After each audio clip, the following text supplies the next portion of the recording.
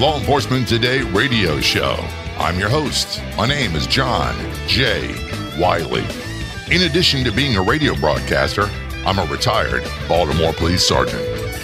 In most episodes of the Law Enforcement Today radio show, we'll be joined by special guests.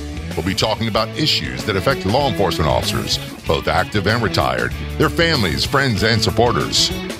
We'll also be discussing incidents in the news from the perspective of those in law enforcement. Visit our website, lawenforcementtoday.com, and be sure to like and follow us on Facebook. Search for Law Enforcement Today. This is Law Enforcement Today. I'm John J. Wiley, joined by Robert Greenberg in studio with you. It's so good to have you here, man. I'm so excited about the guest we got coming up. Jim Cusack. How did you meet Jim? I met Jim through the Wounded Officers Initiative, and when he comes on the air, you'll know exactly why I thought he would be an awesome guest for the show. As I had mentioned, his personality in a room of a couple hundred people was contagious. A positive guy, upbeat. I know I didn't mention this to you, but he's paralyzed from the waist down. Well, let's not delay. Let's go right to the phones and let's talk to Jim. Let's do it. Joining us on the phone from Pennsylvania, Jim Cusack, retired police officer. And what agency are you retired from? I'm retired from the city of Clairton. What region is Clairton in Pennsylvania? Clairton is in Allegheny County. We are about 25 minutes southeast of the city of Pittsburgh. All right, so I imagine you're a Steelers guy, right? You would imagine correct. Well, I got news for you. I'm a Ravens fan. Sorry, everybody has a cross. All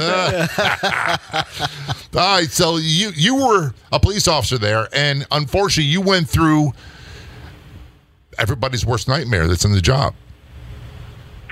Yeah, I had been a police officer for 18 years and successfully made it through those 18 years without any significant injury, and then I ended up getting involved in being an ambushed officer. What was the physical after effects of that? We'll go into the details of the ambush and shooting, but what were the extent of your injuries? The extent of the injuries that night, I had been shot actually 5 times. 3 of those bullets entered my body. The first struck my right arm, officially rendering my gun hand useless, and I had already had my gun in my hand approaching the door to the residence. So I lost the use of that, and the second 2 bullets transversed across my vest and were stopped by my vest. The 4th bullet actually struck me in the vest, just, let's say, left of my left nipple, and actually traveled through all the layers of the vest into my left chest, struck a rib, down through my entire left lung, and then crossed over my T11 vertebrae, compromising the spinal cord to some degree. We don't know exactly what degree. There was no surgery required on that. The 5th bullet went into my left armpit through and through. So the injuries that I sustained that night, the most concerning to them was the loss of blood that I had received and the damage to the lung. I was told by everybody at the trial that the trauma surgeon stated that he was absolutely surprised that we made it to the hospital with me alive, and that once he opened my chest, he had been using both hands to scoop out as much blood and damaged lung as he could to try and stop the bleeding so that he could keep me around. And that was the only surgery they did. They did a 3-wedge resection on the left lung, saved some of the lung, so I do have a lobe functioning still of that. But I am currently paralyzed from the waist down, considered a T11 paraplegic, an incomplete injury, which just basically means as I do have limited functionality of my legs. My right leg, I can move my foot, I can move my entire leg. I don't have any feeling in that leg. Oddly enough, I do have a little bit on the underside, but now my left leg isn't functional, but I do have more feeling on it, but I can't move it. And as I've always said before, God has a weird sense of humor. Yes. The part I get to sit on, my rear and my legs, usually is what I can feel, so then it usually goes numb and causes a great deal of pain. Oh, wow. So how long ago was the incident? It was April 4th, 2011. And it sounds like, and I'm by no means a ballistics expert, but the round that penetrated your vest, so it sounds like we're not talking about a pistol round, are we? Oh, yeah. And it penetrated through with a pistol round and created all that damage.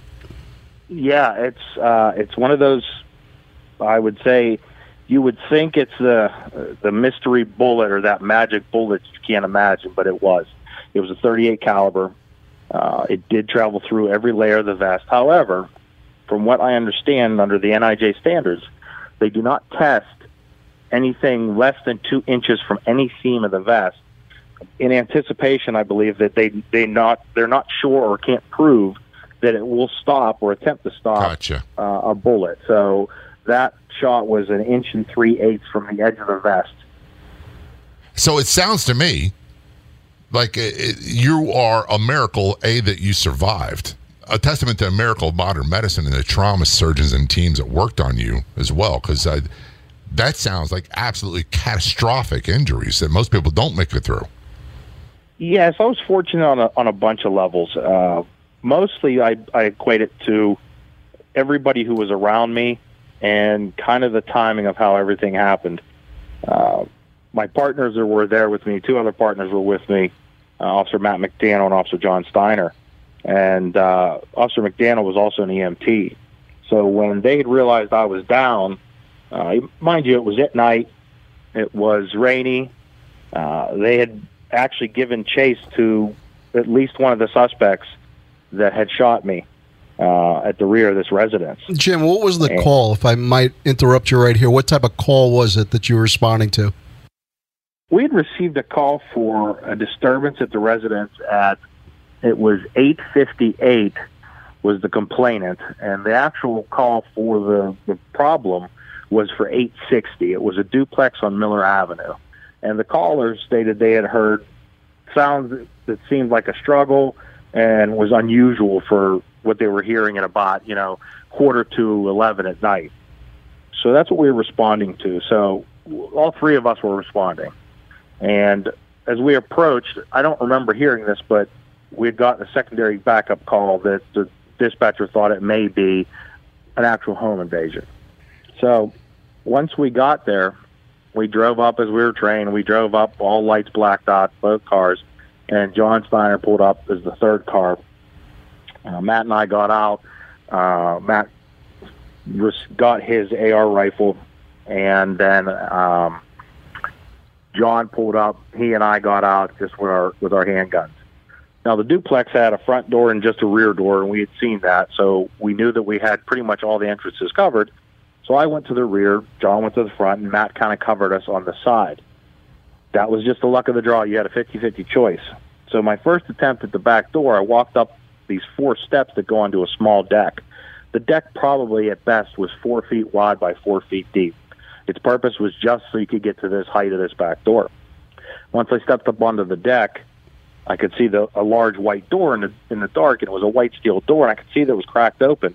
And just as I went to grab the knob, it was slammed shut. So I stepped back and kicked the door, announcing City of Clareton Police Department, open up, and I didn't get a response. So what I did is I walked back down the steps, turned the corner to tell my partners, hey, I have contact in the rear. So I was coming back around again to then try to get up onto the deck to get to the side of the door to try and make contact again.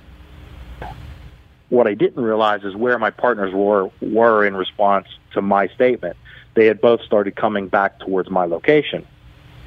So when I stepped back up onto the deck, 1, 2, 3, 4, as my feet got both planted on the actual deck surface, I saw the white door, but then all of a sudden it opened in and to the right, and I just saw a black void. I could not see a thing, and then I saw an orange muzzle flash. Wow. Just as I saw that orange muzzle flash, I knew what was happening. I knew that they were actively shooting at me. But I couldn't go anywhere. The deck was so small. And at the time I was wondering, I have my gun in my hand. Why aren't I firing back? I had no idea that the first round fired had struck me in the arm, causing my gun to go, I think it was found at the bottom of the steps. So as I stood there, realizing that I was getting shot, I knew what was happening to me. I knew that there was auditory exclusion. I knew that everything had slowed down in my mind as to what was happening. See, I had trained all this stuff. I used to teach this stuff. I had taught for Sabre Tactical and become a master instructor through the Center Access Relock shooting system. And these were things we taught that we were to expect and go through all these situations in anything like this, that when your body is alarmed by something to this degree, it does these things and how to operate through it. So then all of a sudden, mind you, this is happening in pure seconds, but to me it's almost minutes. I went from standing to my legs getting taken out from underneath me. When I went down, my head struck the side of the banister with the spindles, kind of knocked me for a loop. When I was sitting there, I now know that what happened was I had this person or the suspect step over me. I thought this suspect was going to just finish me off at that point in time. Wow. But what in reality was, he had ran over me to leave the residence. So, happy that I'm not dead now, I started kind of taking stock of what was going on to me. I knew right now that I had to try and find my weapon, try and call out for help. Well, I couldn't find my gun right away. I noticed I couldn't get up, so I started hitting my leg, and I couldn't feel it. So I knew right away that I was paralyzed, but I knew I had to get out of there. Well, I couldn't get myself up. I realized I tried to reach for my radio where I had my mic position on the center of my chest. It was gone. What I didn't know was when the bullet struck it, they found it 15 feet out in the yard. So I couldn't contact anybody, and at each second going by, I couldn't breathe. And what I mean I couldn't, it was as if somebody just kept compressing your chest. What I also felt was I could feel the warmth and the amount of blood that was on the left side of my body from the wound in my chest. So I knew the situation was dire, and I just kind of gathered up as best I could the biggest breath and started yelling, I'm hit, guys, I need help. I didn't know if anybody heard it. I just kept trying to get those breaths in, knowing that, you know, this is something pretty bad. It felt like an eternity to me. I just sat there thinking so many different thoughts, but more important thoughts that were coming across my mind was, I'm not going to get to see my girl, Chris. What am I going to do? My parents. I actually started seeing pictures of these people in my mind. I saw my grandmother that had been long passed. And then I saw our two dogs at the time. We had two German Shepherds sitting there panting, just looking at me as if to say, yeah, it's always hard to breathe. Just keep breathing. And I'm sitting there thinking, I know that if I close my eyes right now and just stop, I'm just going to pass. I'm going to go. And at that point in time, I was actually quite calm. Wow. But something in my mind kicked and said, there is no way I'm going to die here sitting on this porch. And I just started heaving as hard as I could and taking breaths, yelling I was hit. And I just kept doing it. And at that point, what I didn't know was my partners hadn't gone that far. They had gone to about 20 yards to the rear of the yard where they followed a suspect down the alley. My partner, Matt, heard what he thought was the noises back on the deck. He didn't know that I was the one down. See, they had thought I was the one doing the shooting. Matt turned around with his AR that also has a light on it, pulls up and sight pictures me on the deck, and then realizes that's Jimmy. See, we were also all dressed in black BDUs, was our uniform, and we had black and silver patches on. So Matt realized it was me, called John, and ran back. Matt's about 5'9", maybe about 200 pounds. Now, mind you, with all your gear on and a rifle, you're just bringing up a lot more weight. Matt was able to pull me down by the legs to the edge of the steps, get me over his shoulder to carry me out, while John came up and gave cover to the two of us. Matt carried me all the way out to the front of the house and down a little bit from that house to the front of the other home. And when I say put me on the ground, more like drop me on the ground, and I hit my head for a second time. I always tell Matt I laugh at that because the weirdest things you remember, I remember as Matt's carrying me, my head bouncing off his butt. And to me, it's still quite amusing to this day. But Matt was smart enough as the EMT to start tearing off my uniform. And at some point, they had called out, obviously, officer down, assistance required. Well, in the area where we police, we are in what's called the Mon Valley. So there's so many little departments around there that when you put out what they do as an all-call for the county, everybody comes running. I mean, everybody. I was told that afterwards, 47 police departments had arrived. We had at least 9 canine units, and that the state police helicopter was dispatched and went up in pouring rain in a very dangerous situation. A little sad that I got to miss all that, but it was one large showing of police force. So Mac tears off my shirt, tears off my vest, finds the wound, and says, "Jimmy, this is going to hurt." Up until this point, I felt no pain. Matt took hold of that wound, and that's when everything hit me, and the pain just started shooting through my body. But also, I noticed anytime he did or let go, I could feel how much blood was coming out of the wound, and I knew that this really isn't good. So I heard all the sirens. I couldn't really see real well. It was so dark, and it was really starting to rain. And I had officers coming around and grabbing my hands, and one said, "Jimmy, do you know who this is?" And I said, "Yeah, Timmy." I said, "I can hear your voice." Now the paramedics arrived, and I could hear all their voices trying to, ascertain what had happened.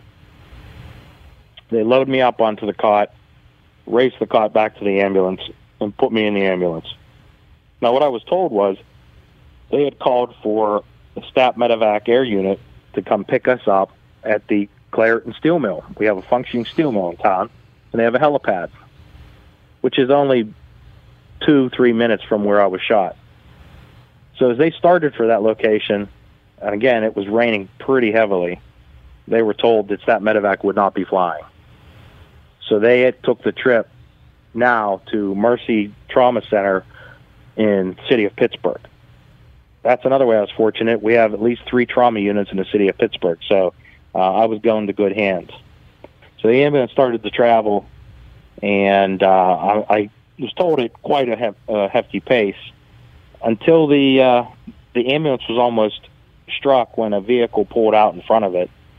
And I remember at the time the ambulance kind of went abruptly to one side, knocking me partially off the cot, one of the paramedics over, and pulling out 2 of the IVs they had started in me. So then the paramedics, as I had already told them once, said, "Hey, I know I'm paralyzed," said, "Hey, see if you can pick your leg back up there." And I said, I can't, I'm paralyzed.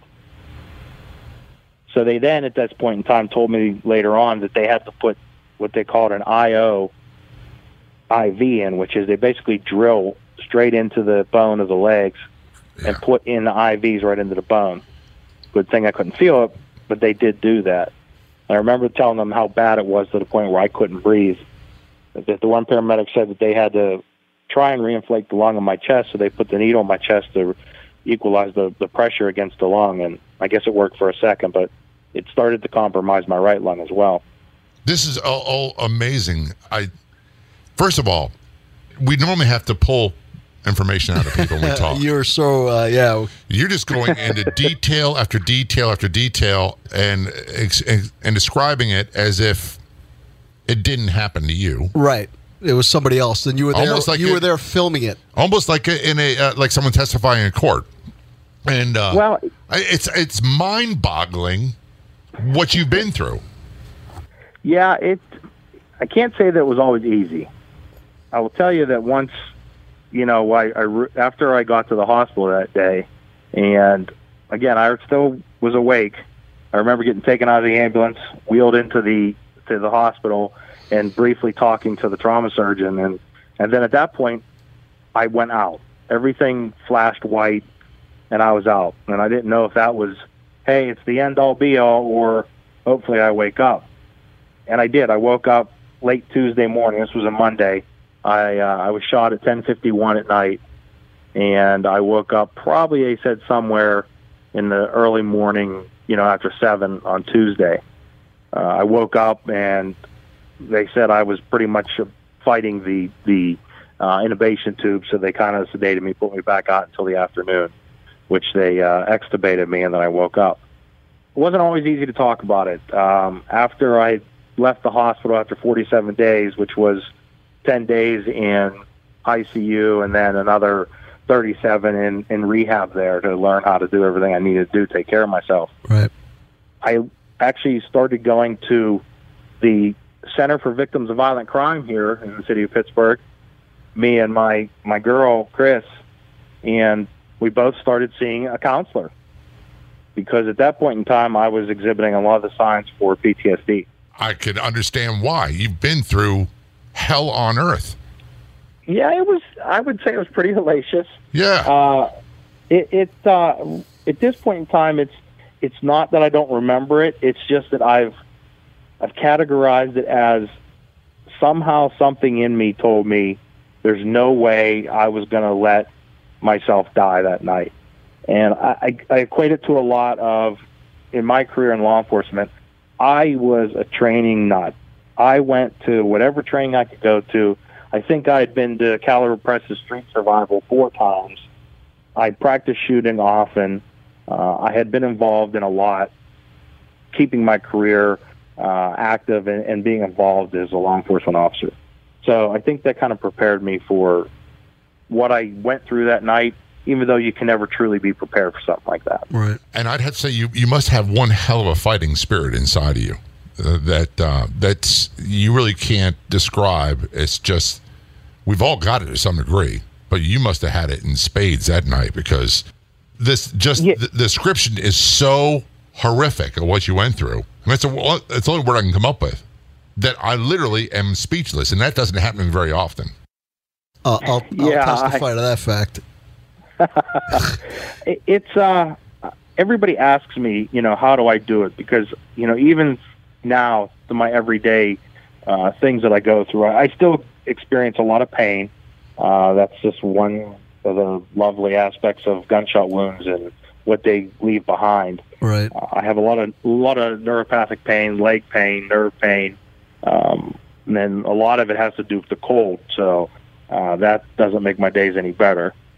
But I just go through it. I mean, I've been blessed with a second chance at doing something, and I'm going to make sure it counts. And that is hopefully paying back my family for what they had to go through, and getting involved with everything I can and taking advantage of whatever I can.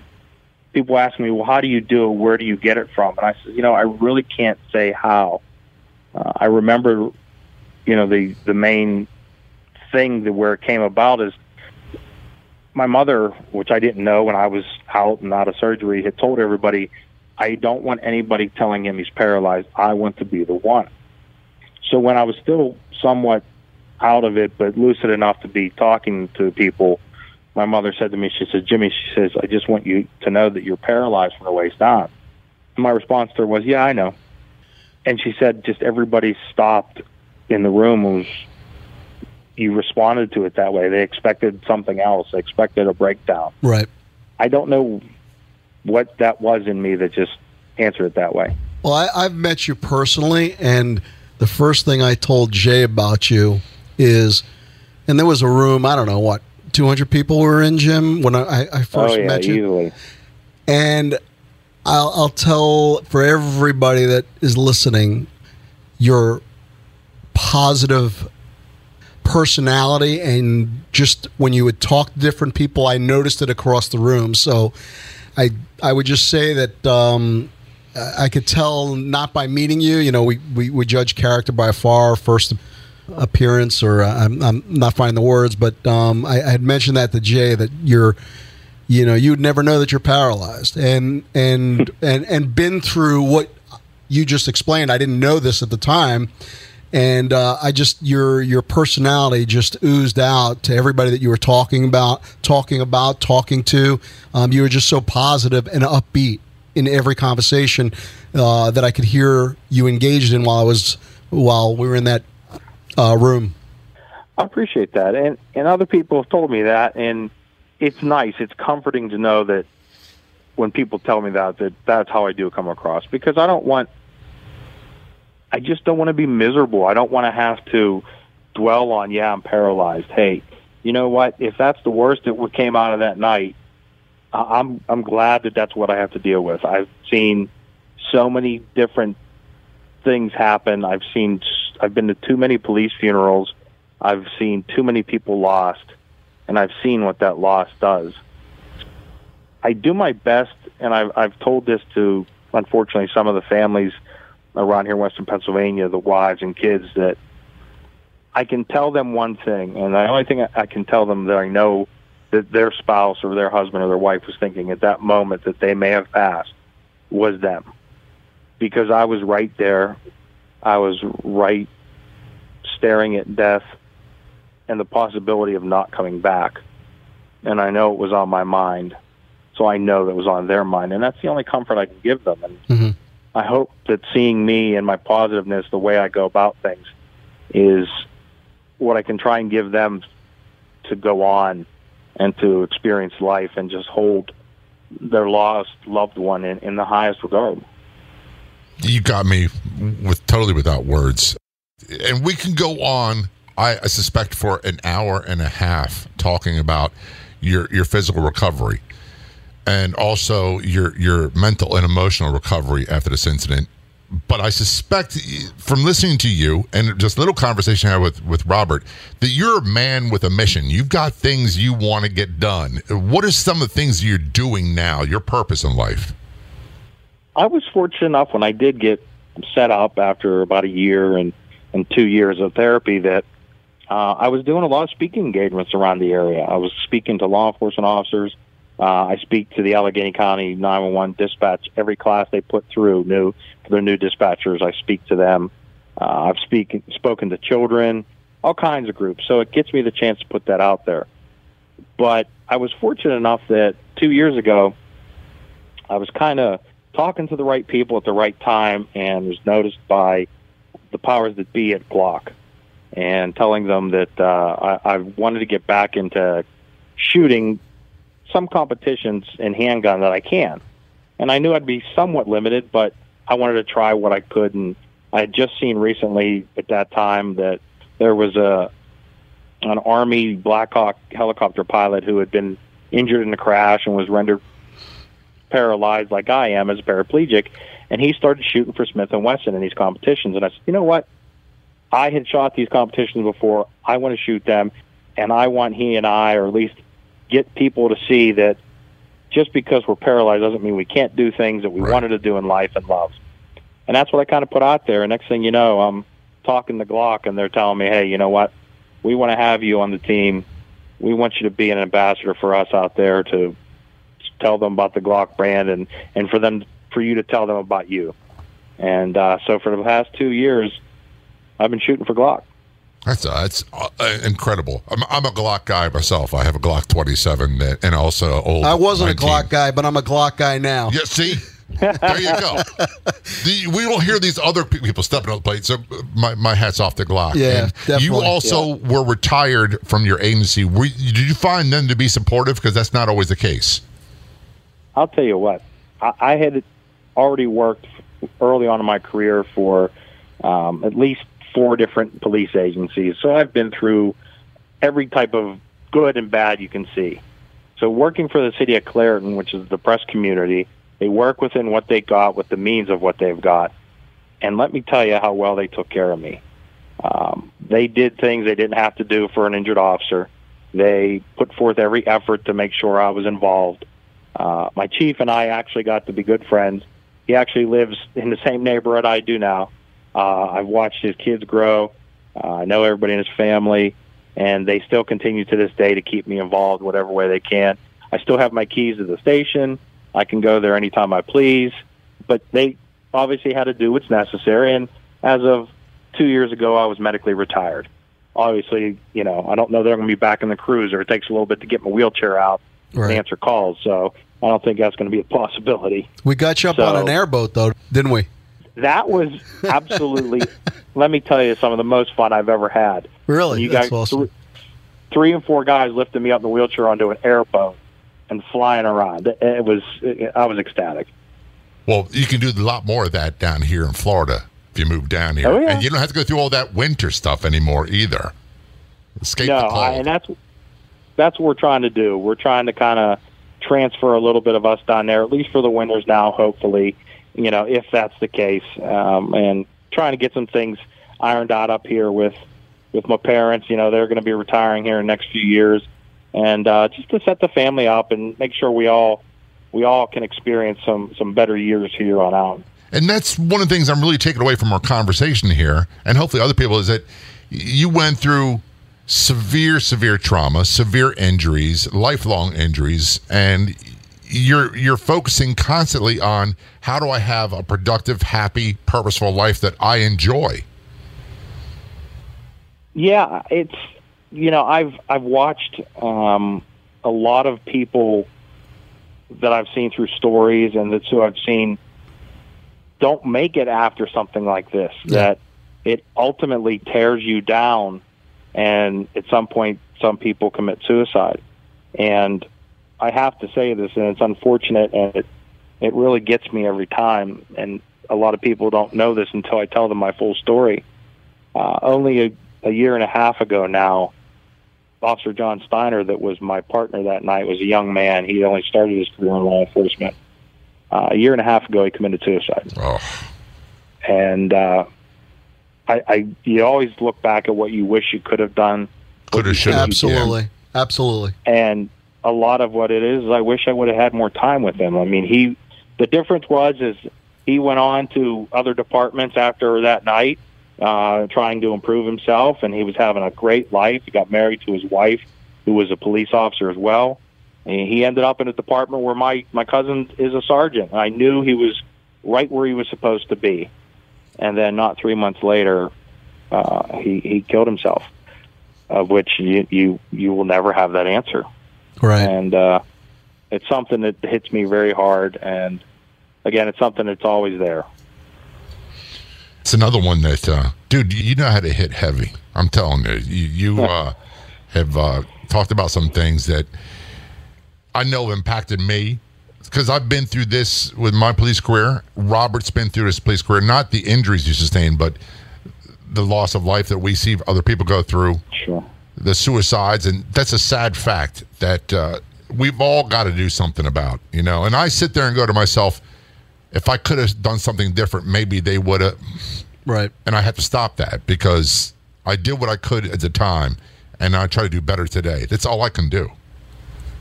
Yeah, and I look at it that way as well. And something that's helped me along with it is the things you hear about what I couldn't have known when I was in the hospital.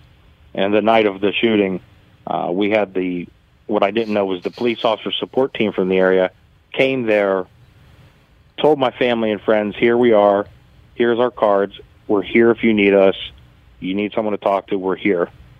So hearing about them and meeting them afterwards, Chris and I said, we want to be part of this team. So Chris and I are certified peer crisis intervention peers so that we can help other officers, other people's families in exactly that, whether they're suicidal, whether they're in need of help, whether they can't handle the job, whatever happens.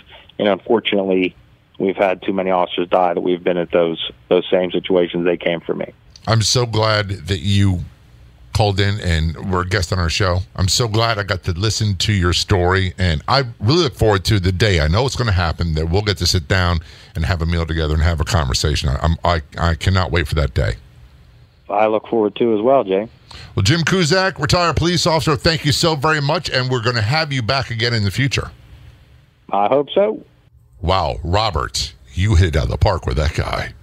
He was damn good. Damn good. Jim Cusack, an incredible story of survival.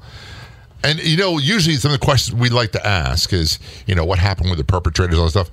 I didn't want to know nothing about any of that. Right. We forgot it. We forgot all about it. There's so much we didn't talk about, but I was totally enthralled with him telling the story of his experience. And he did it in such detail. It felt like I was in a movie. I was sitting there being entertained. I hate to use that word, but that I was visualizing it. Yeah. So the theater of the mind was going off When he described looking into the He dark was phenomenal. doorway Yeah. and the orange muzzle flash, I was seeing it in my head. Right. I'm blown away. I'm amazed at his sense of purpose, his enthusiasm for life. And it would be so easy, you think, to say, I've been through a lot. It's been really, really hard, and I give up. I don't sense that at all from that guy. No.